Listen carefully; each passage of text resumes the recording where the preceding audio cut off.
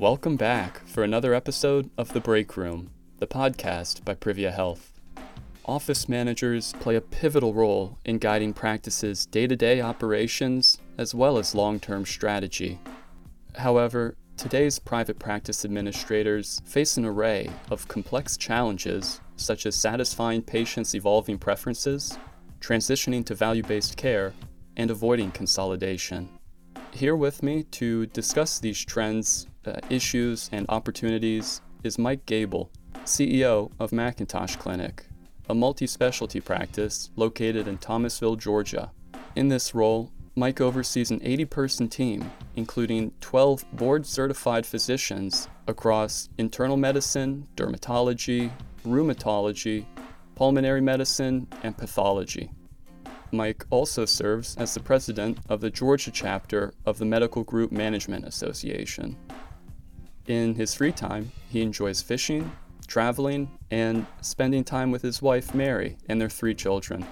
Our conversation explores strategies to attract and retain talent amid economic inflation and widespread staffing shortages, tools to manage attributed patients and prevent unnecessary ER visits, and tips to improve collections and revenue cycle management while lowering overhead costs. Mike, thank you so much for joining me on the Break Room to discuss promising solutions to these urgent issues confronting practice administrators. Conversations about obstacles and trends in healthcare often revolve around physicians and patients. And that's understandable to a degree, where all patients and the doctor-patient relationship is absolutely vital. However, we less often hear from the administrators who do so much to enable that care and connection.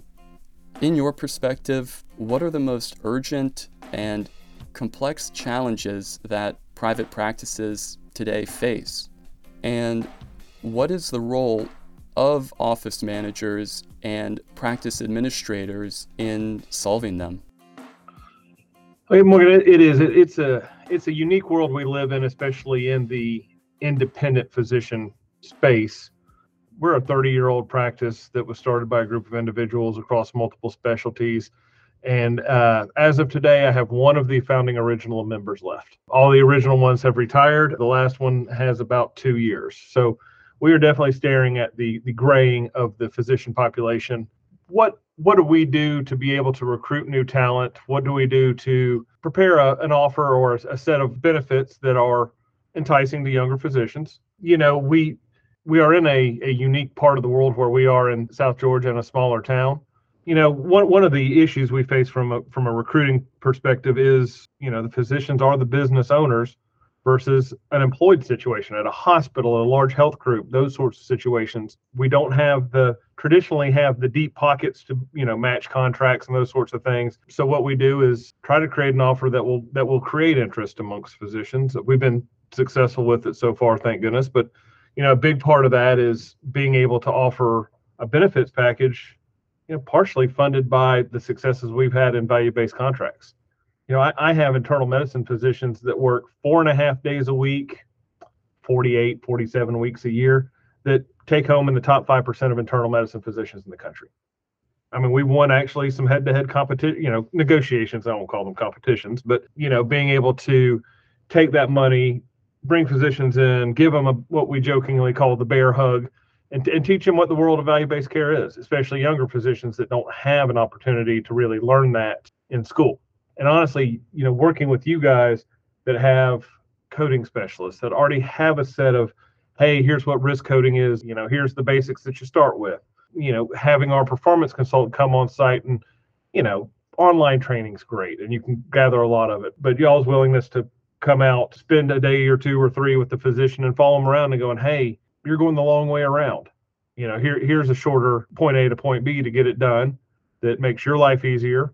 It makes it that so when you walk out of here at 5 o'clock every day, every one of your clinical inboxes is empty and you don't worry about this place again until you walk in the next morning, which is really our goal.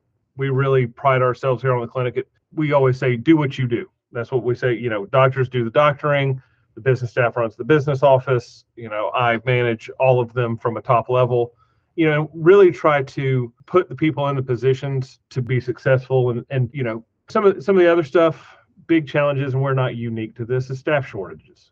We're in a world where there's not enough medical assistants, there's not enough RNs, there's not enough, anything, respiratory techs, phlebotomists. It doesn't really matter what the area is. There's just not enough of them. So we've tried to, find creative ways to make the jobs available to people that traditionally, we've always been a come to the office business, and finding ways to be more flexible with that, to give new staff the opportunity to maybe work either non-traditional locations or non-traditional hours. Claims don't have to be sent out between 8 a.m. and 5 p.m. You've got a part-time worker who's available 7 to 10 during the week that's willing to do it.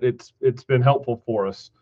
The other part of it is kind of leveraging y'all's size, CCM nurses, your revenue cycle management team. One of the things early on that we kind of laid out with our relationship with Privia and Athena as well was kind of the we, you, them model. You guys and Athena do a good job of taking a lot of the weight out of the more mundane tasks, the tab A and the slot B kind of stuff, which allows me to be a little leaner on staff here.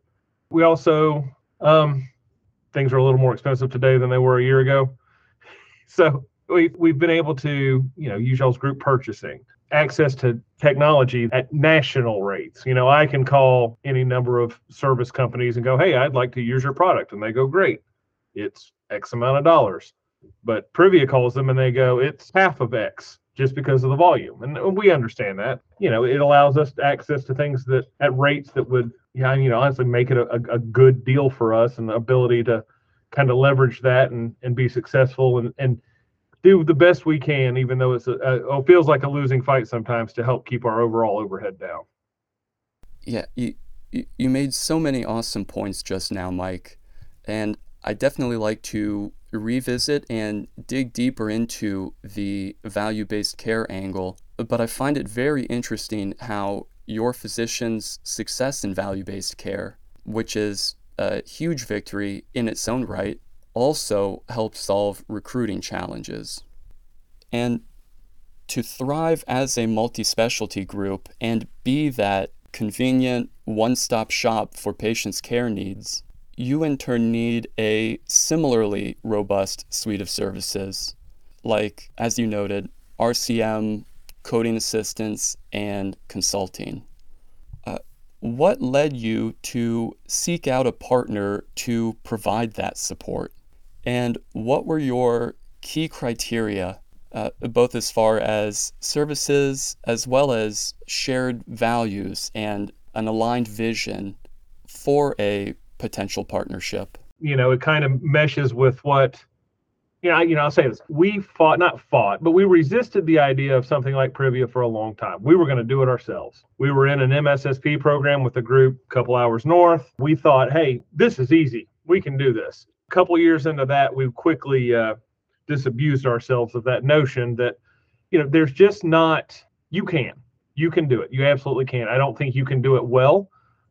So working with our board of directors, we really, looking at the long-term viability of the clinic, we knew that we had to partner with like-minded private practices, that share similar goals, similar beliefs, and similar approaches to medicine.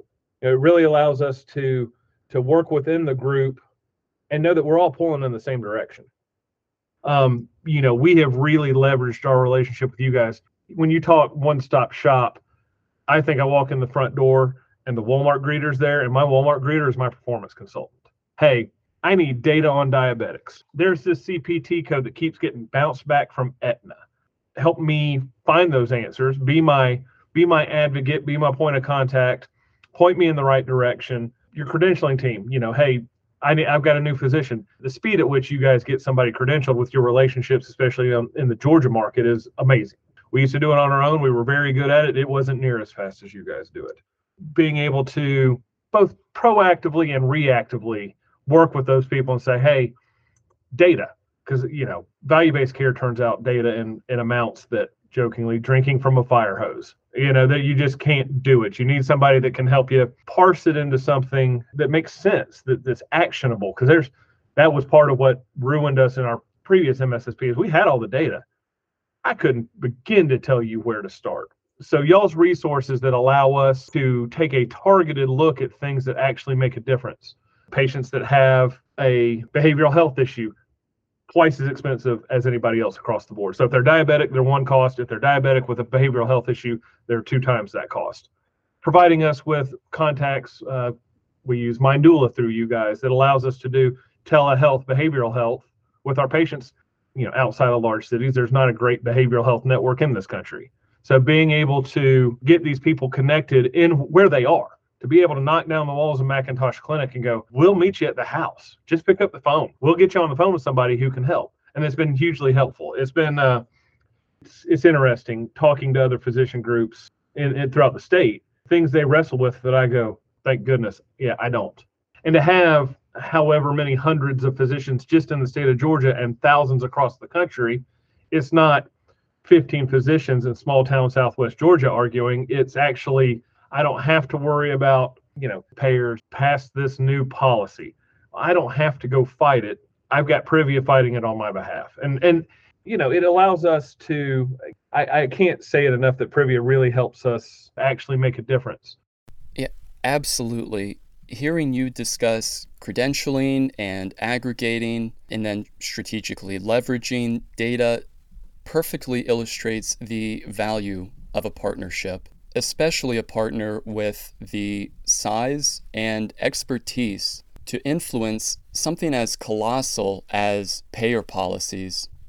Continuing this thread of partnership benefits for a minute, how has this support helped optimize care quality, coordination, and communication with patients to create a better experience, and not just for patients, but for physicians as well? Yeah, I think the benefits are, there's anecdotal and there's looking at numbers and hard data and going, wow, this is really working. Looking at our patients, we lovingly call frequent flyers. They're in the ER, instead of calling us, they show up at the ER. They're nervous, they're older, he maybe have anxiety issues. Using y'all's chronic care nurses to give them a point of contact. But they've got a number, it doesn't matter the time of day, they pick it up, one of your chronic care nurses is going to pick up. We've seen those patients, go from 12 ER visits in a year to go down to 2 or 3. It's really allowed us to be able to manage those. I wish we could answer every phone call from every patient the second they wanted to call. We between just our 2 main value-based care programs, we've got 4,500 patients. We just can't. The nurse advice line, instead of the patient calling here, not getting us, being able to contact those attributed patients, or have them contact the nurse care advice line, who's somebody who can get in hold with our physicians. And honestly, it filters out some of the, hey, I need my medication refilled. It doesn't go to the on-call physician. It helps with some of that. Being able to give them a point of contact who is aware, who has access to the medical record, and is able to talk to them knowledgeably. And hey, you know what? I see the last visit, Dr. Such and such said, you need to make sure you're taking your blood pressure medication. Have you been? Well, no, I haven't. Why haven't you? I can't afford it. Okay, let me talk to your doctor's office. It allows us a little more communicative, a little more iterative process with the patient to help fix those problems they may have.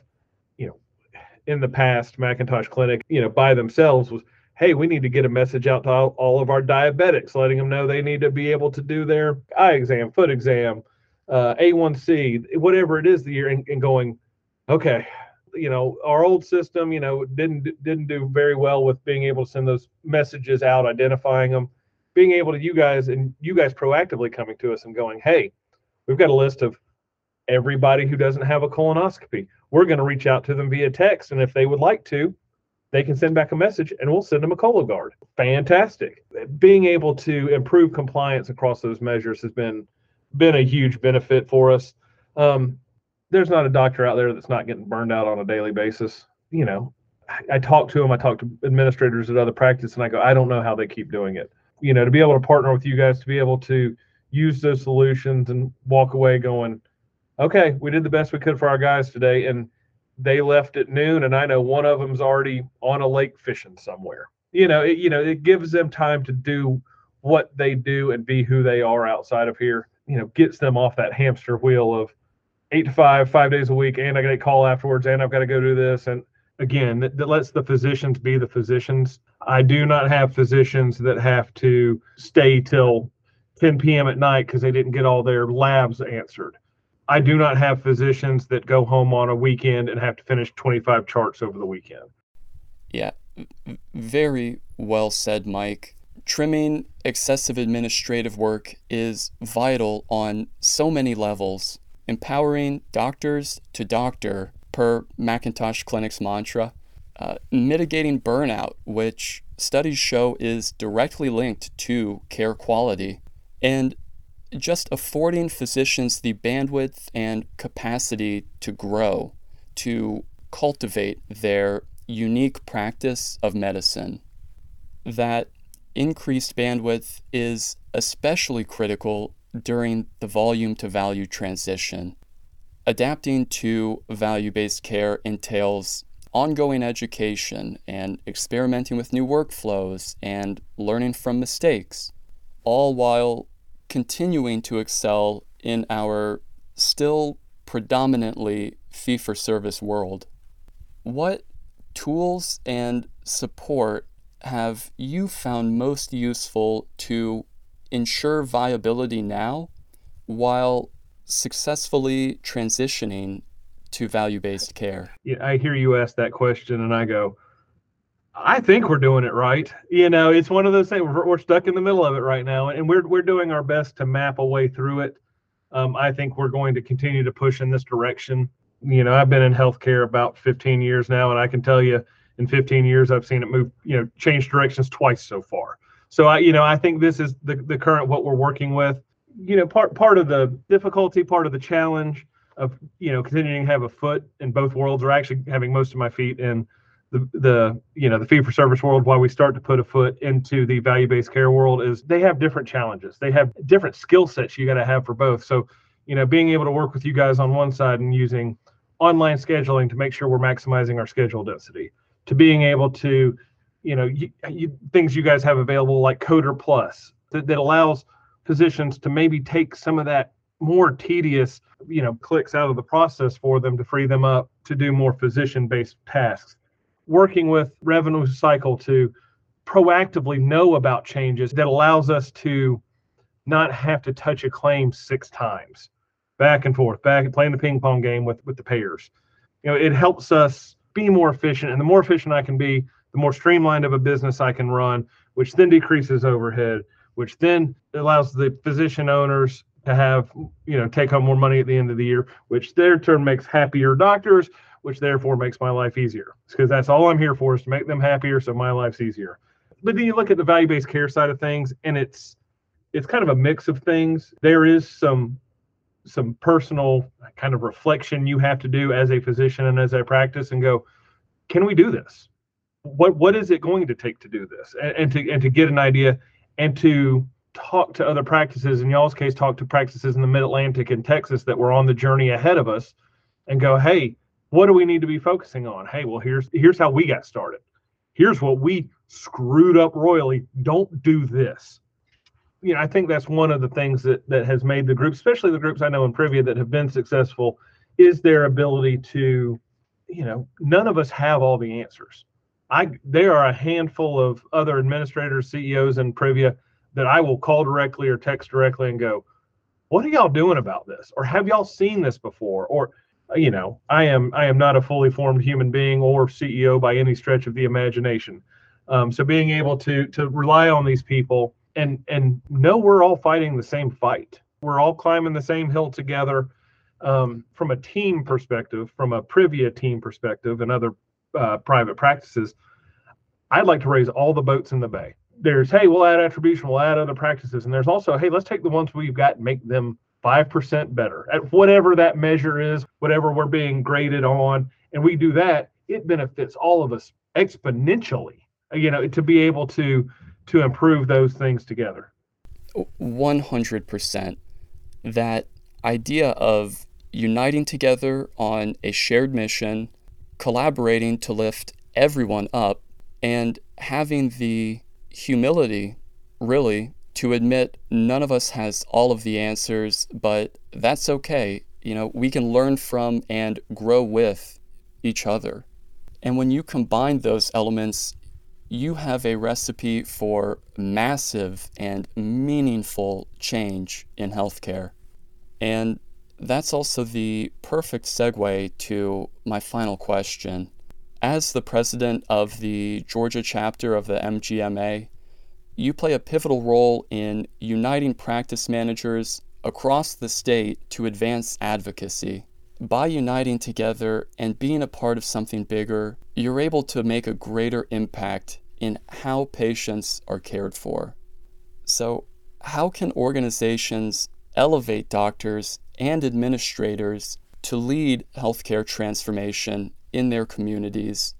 And what are some realistic yet optimistic changes you would most like to see? Wow. Yeah, that's, it's interesting. In my role with GMGMA, it's been hugely eye-opening for me.